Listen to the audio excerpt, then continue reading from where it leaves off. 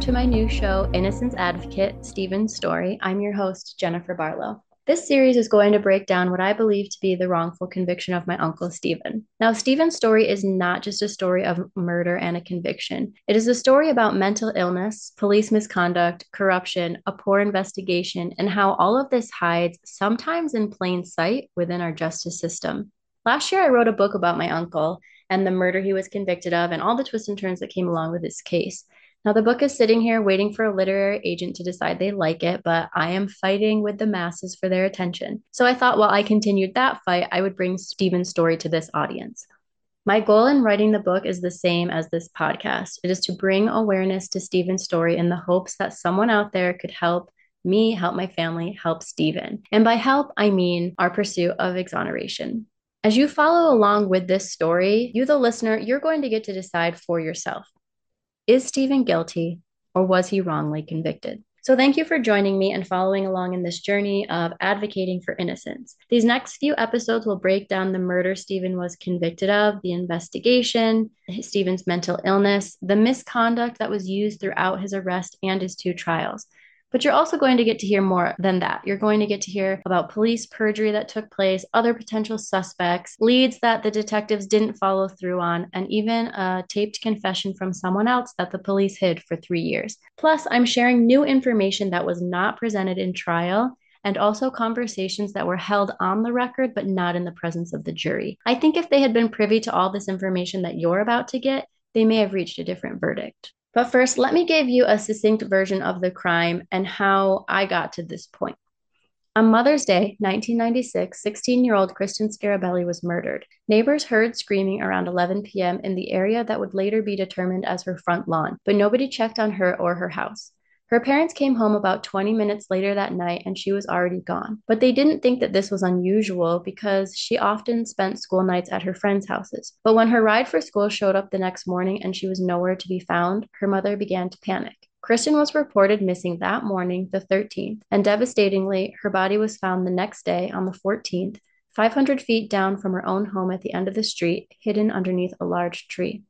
This case was unsolved for 5.5 years until my uncle's arrest in October of 2001. My uncle lived with his parents, my grandparents, in the house next door to the victim. He was tried for the first time in 2003, but the jury could not reach a verdict. The judge continued to urge them onward, but after 7 days, they were completely deadlocked. So the judge had no choice but to declare a mistrial by hung jury. Stephen was retried in 2004 and was ultimately convicted of second-degree murder with a sentence of 25 years to life.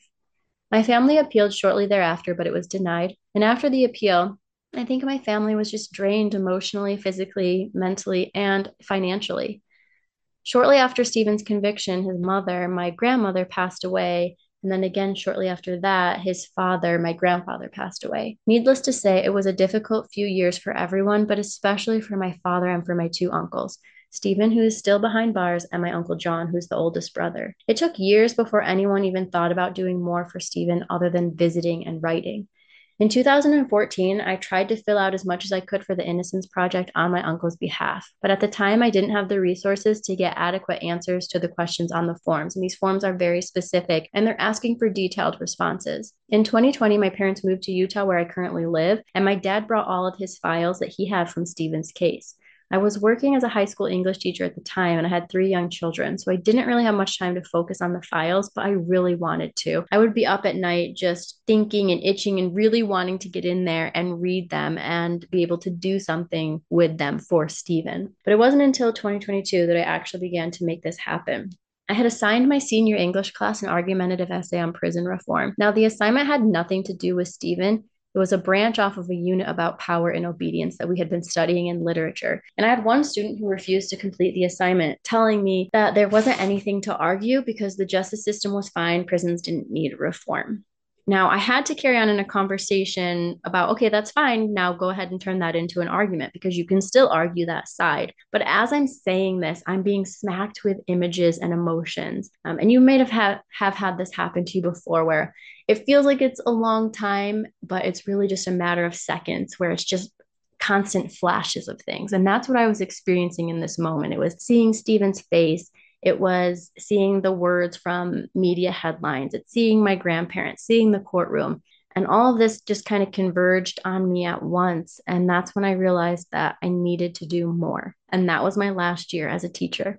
I quit and I started working on Stephen's story full time. So I compiled my dad's resources that he had, boxes of all his files, and also the boxes and files from my other uncle, my Uncle John. And through this, I was able to piece together the story, but I was also able to finally fill out all of the information for the Innocence Project. And I completed that about 9 months ago, and we're all patiently waiting to hear back as to whether or not they're going to take on the case. In the meantime, I was also a guest on another podcast, Killer Stories, hosted by Bobby Holmes, where she graciously let me share some of the details about this case, as well as the book that at the time I had just finished writing. But I wanted to share more. I wanted to get into all the details and break down some of the important components of this case, and then let you become a jury of public opinion.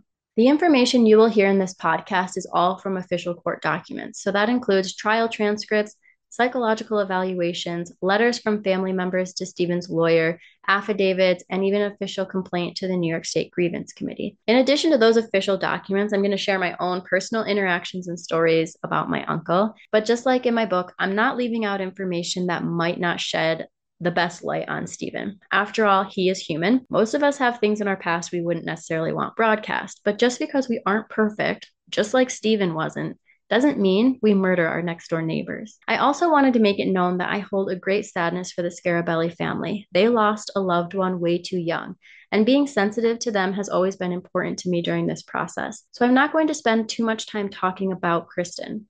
Her story is not mine to tell. But Stephen's story cannot be told without sharing a piece of hers because the two are linked in the most unfortunate way. So, before breaking down the case, it's important for you to know who Stephen is. There aren't that many people who know about him because he was a recluse for so long. I thought it best to explain to you a little bit about his lifestyle and who he was so that as you follow along in this journey, it's not just me saying he's innocent, believe me. It's you knowing a little bit more about him so that you can make a more informed decision. So, on the onset, it's easy to categorize him as a schizophrenic recluse and a germaphobe who is now a convicted murderer. But he is more than that, and his humanity cannot be summarized so easily. Let's back up and look into Stephen's childhood and this abrupt change in his behavior that would later be identified as schizophrenia. Now, I had to ask my dad a lot of questions about Stephen's childhood because obviously I wasn't around yet, but I also had some information from my grandmother's perspective in letters that she had written. Stephen was born on May 21st, 1960 in the Bronx, New York. He was the third child and youngest son of John and Marie Manolis. So my Uncle John is the oldest, my dad, George, is in the middle, and then Stephen was the youngest. They lived in the Bronx until they moved to East Northport, Long Island, when Stephen was about 6 years old. My grandmother reported that he was healthy and intelligent. He was full of life and energy. She also said that he had an ordinary childhood with no problems. He enjoyed things like going on summertime camping trips. He went to all the family get togethers for holidays and other occasions, that he went to California, and that he also traveled with his grandmother to Israel and Greece during one of his summer vacations. This visit with his grandmother was actually described in more detail in an affidavit that my grandparents wrote for Stephen's alibi. So they were explaining in the alibi why they remembered May 12th so well. And part of it had to do with this strong relationship that Stephen had with his grandmother and some health issues that she was dealing with on the 12th. And that's why they remembered exactly where he was and at what times on that day. So in that letter, they explained that in 1980, Stephen's grandmother was a passenger on a flight to Kennedy Airport. And during that flight, the captain announced over the intercom that a passenger had been the winner of 2 airplane tickets to anywhere in the world. And that passenger was Stephen's grandmother. She had always wanted to visit the Holy Land, but at the time of this, she was 80 years old, so she needed someone to go with her. So out of her 15 grandchildren, she picked Stephen to accompany her that summer, and they visited Israel and Greece together. Stephen's childhood, in the most basic sense, how I would describe it, is picturesque. East Northport was and still is a nice neighborhood with beautiful homes, well-to-do families, and a seemingly happy environment. My dad shared with me this story that I thought kind of categorized a little bit of Stephen's behavior, and that was how they both received these new bikes at the same time when they were young boys. And they would ride around the neighborhood with the other kids, calling themselves the Crows. They'd go to like the local drugstore and such. My father's bike was quickly destroyed. because he used it so much. And he described to me the painstaking endeavor of trying to ride around the neighborhood with a broken wheel, which resulted in him eventually crashing into several garbage cans. So, of course, he had to throw his bike out. But that wasn't Stephen's condition from his bike. He kept his in great condition and he cherished it. And he actually refused to dispose of it and kept it until he was an adult. In fact, the bike was still in the garage for years after his arrest. So, in addition to behaving in what would be considered typical social settings with kids in the neighborhood and in school, Stephen also had good family relationships.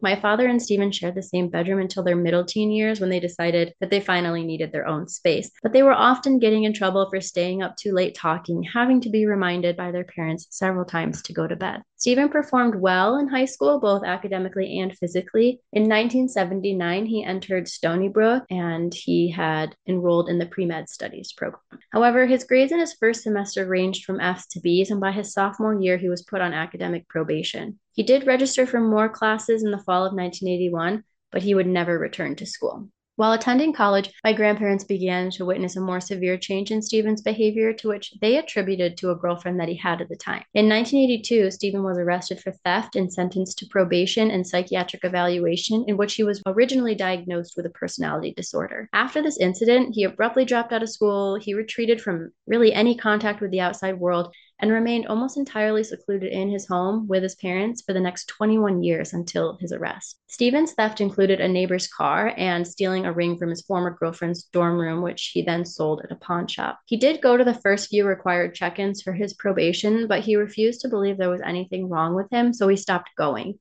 And he was given a summons to appear in court. My grandfather wrote a letter explaining Stephen's situation. I don't have that letter, so I asked my dad what was in the letter, kind of what was going on at this time. And he said that my grandpa was just writing about this sudden and abrupt change in Stephen's behavior, how they believed this girlfriend was putting him up to doing some of this stuff, how he had just dropped out of school completely. And because of this, the judge taking all of this into account, he actually dropped the probation at that time, and Stephen was no longer required to go.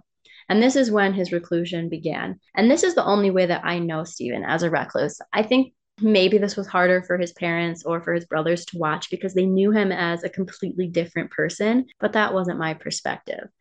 So what do I mean when I say reclusive lifestyle? What did that look like? I knew Stephen to stay mostly in his room. He kept his room dark, his curtains were always closed. He slept pretty much on the floor, just a mattress on the floor. He never went outside during the day. If he did go outside, he would do it at night, and he would stay close to his home in the front yard or the backyard. And I never once saw Stephen eat. I actually had to ask my dad what he did for food. And he said he would wake up early, make his breakfast, clean it up, and then take his food to his room to eat and just bring his dishes down later. I don't ever remember seeing him in the kitchen. So he's doing these things while he knows that we're not going to be in there. And even though he wasn't in our faces all day, he was always there in ways that are very memorable to me, images that I can still see clearly to this day. He might be looking out the window or standing in the doorway at the back of the den while we watch TV. He wouldn't come in the room and sit down on the couch with us and watch TV with us, but he would stay in the back in the doorway. And that was just his way of being a part of the family, but not having to fully immerse himself in it, doing it in a way that felt comfortable to him. When we weren't there and he was just alone with his parents, he would sit on the couch and he would talk to them and he would watch TV with them. It was just a little bit different when he had three obnoxious children running around and my mom and dad being there as well. He did like to play games with us. And when he wasn't doing that or, kind of watching TV with us, he'd be in his own room just reading, watching TV or hanging out quietly by himself.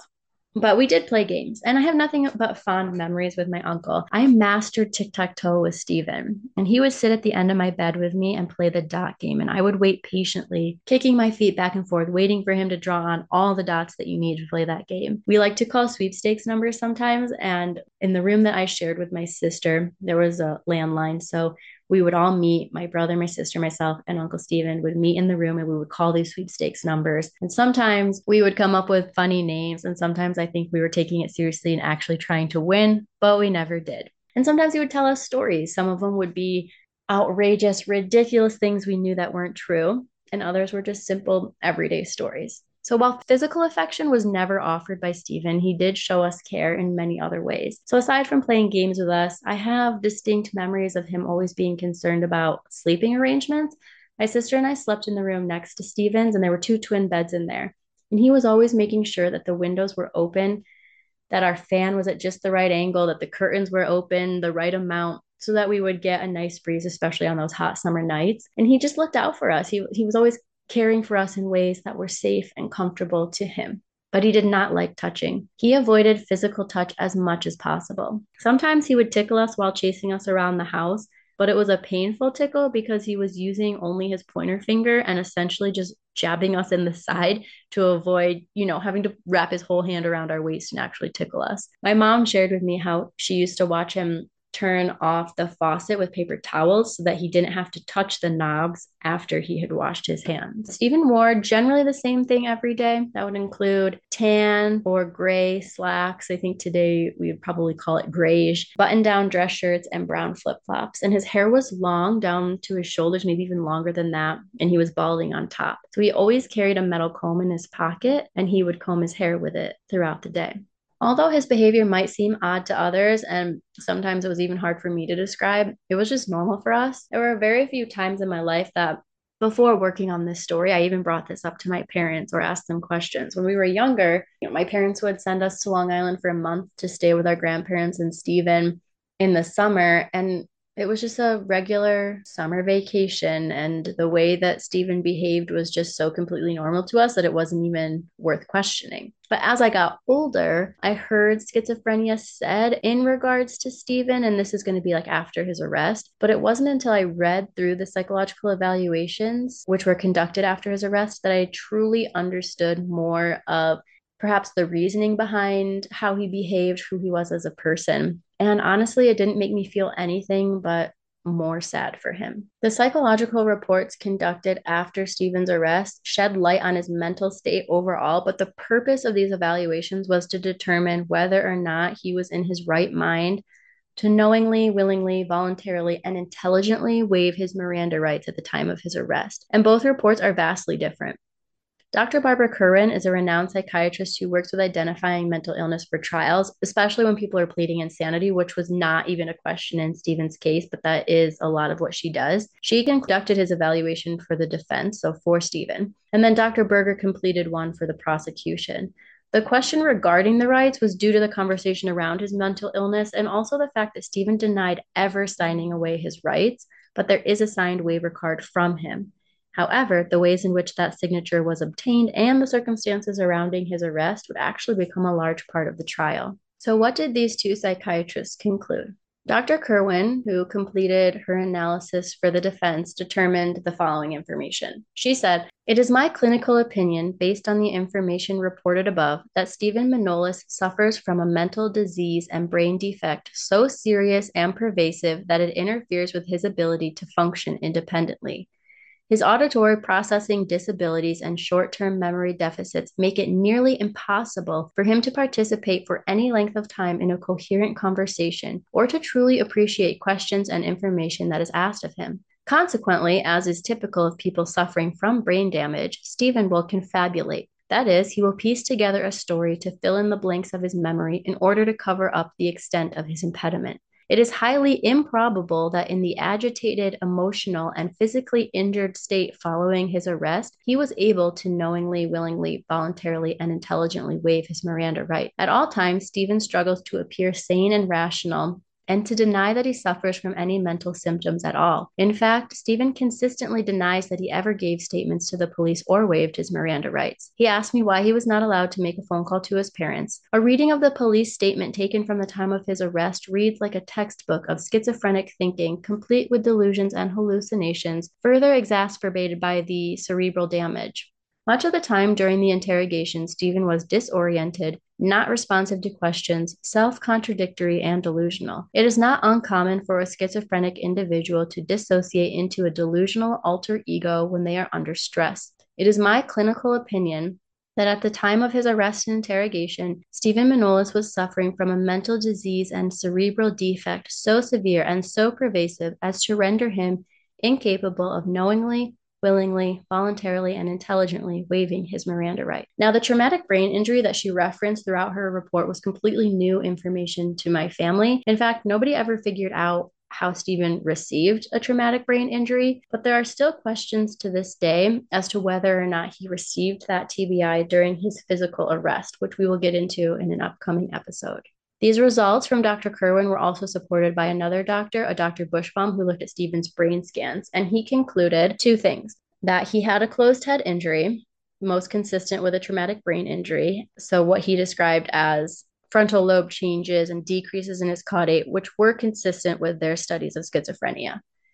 When I read this, I actually felt a great deal of sadness for Stephen. I knew him personally. I knew the way that he behaved, and I knew that he had been treated poorly. But reading that he had both a TBI and schizophrenia at the same time, it just made me feel sad for how confused he must have felt in some of these life-altering situations that he had to go through. But there are always two sides. And that report wasn't the only one that was used in trial. We also have the report from Dr. Berger, who conducted his evaluation for the prosecution.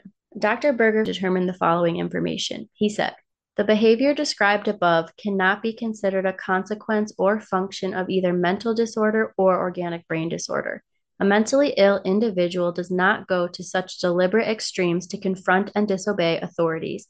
And while Dr. Kerwin's assessment is of the defendant's current functioning and pathology, admittedly, he has become more dysfunctional over time. Mr. Manolis exhibited the same conduct and behavior during his 20s as he had in his 30s and 40s.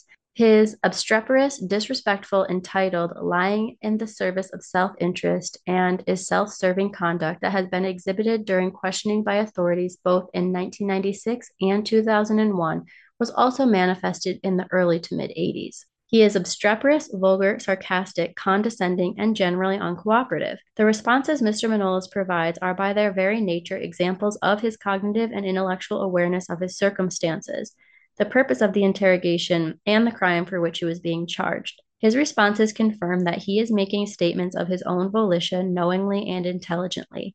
At no time does the defendant directly confess to the charge. Comprehensive review and analysis of all available current and historical data in conjunction with a psychiatric and psychological assessment has made it possible for me to provide an opinion with a reasonable degree of medical certainty.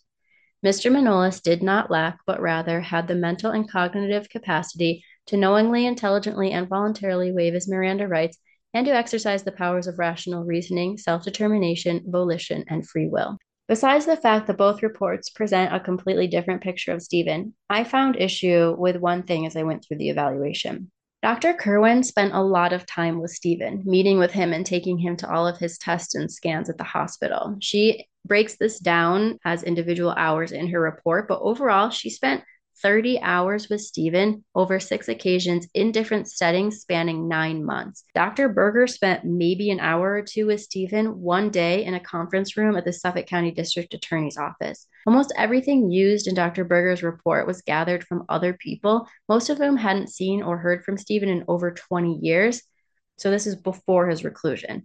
So Dr. Kerwin's not only spending more time with Stephen, but she's also seeing him in different environments and interacting with new people within those different environments. And based on that and the time that she spent with him, it seems as though she would have a more clear and accurate depiction of Stephen's mental state. In the end, despite these differing reports, one thing has always remained the same. In the last 27 years, Stephen has fervently maintained his innocence. He has never said anything other than, "I am innocent." And the police were never able to obtain a confession from Stephen. And whichever report you choose to believe, there are facts that cannot be changed. Stephen is mentally ill. Stephen did not like to touch others, and he did not like to be touched. At the time of his arrest, he had been a recluse for over 20 years. When someone with a mental illness such as schizophrenia or a schizoid personality is tried for murder in a corrupt system, justice cannot adequately be served. During Stephen's ordeal, it was impossible for my family to fight against the tunnel vision and groupthink that had already been established by the police and prosecutor. I once read that police with tunnel vision make poor investigators, and that sentiment rings vitally true in Stephen's case. There are two questions that continue to haunt my family. These are the two questions that remain unanswered no matter how many times we have tossed this story over and over with each other throughout the years. Is a mentally ill recluse who is fearful of physical and verbal contact truly able to put his hands on another human being, touch them, and strangle them, and do so in the presence of neighbors? And did the prosecution meet their heavy burden of proof in order to serve true justice? Did they really prove guilt, or did they just paint a good enough picture for the jury? And these are questions that maybe you can help to answer. Tune in next week to hear specifically about the details of the crime and the initial investigation that took place. Until next time, keep fighting for the innocent.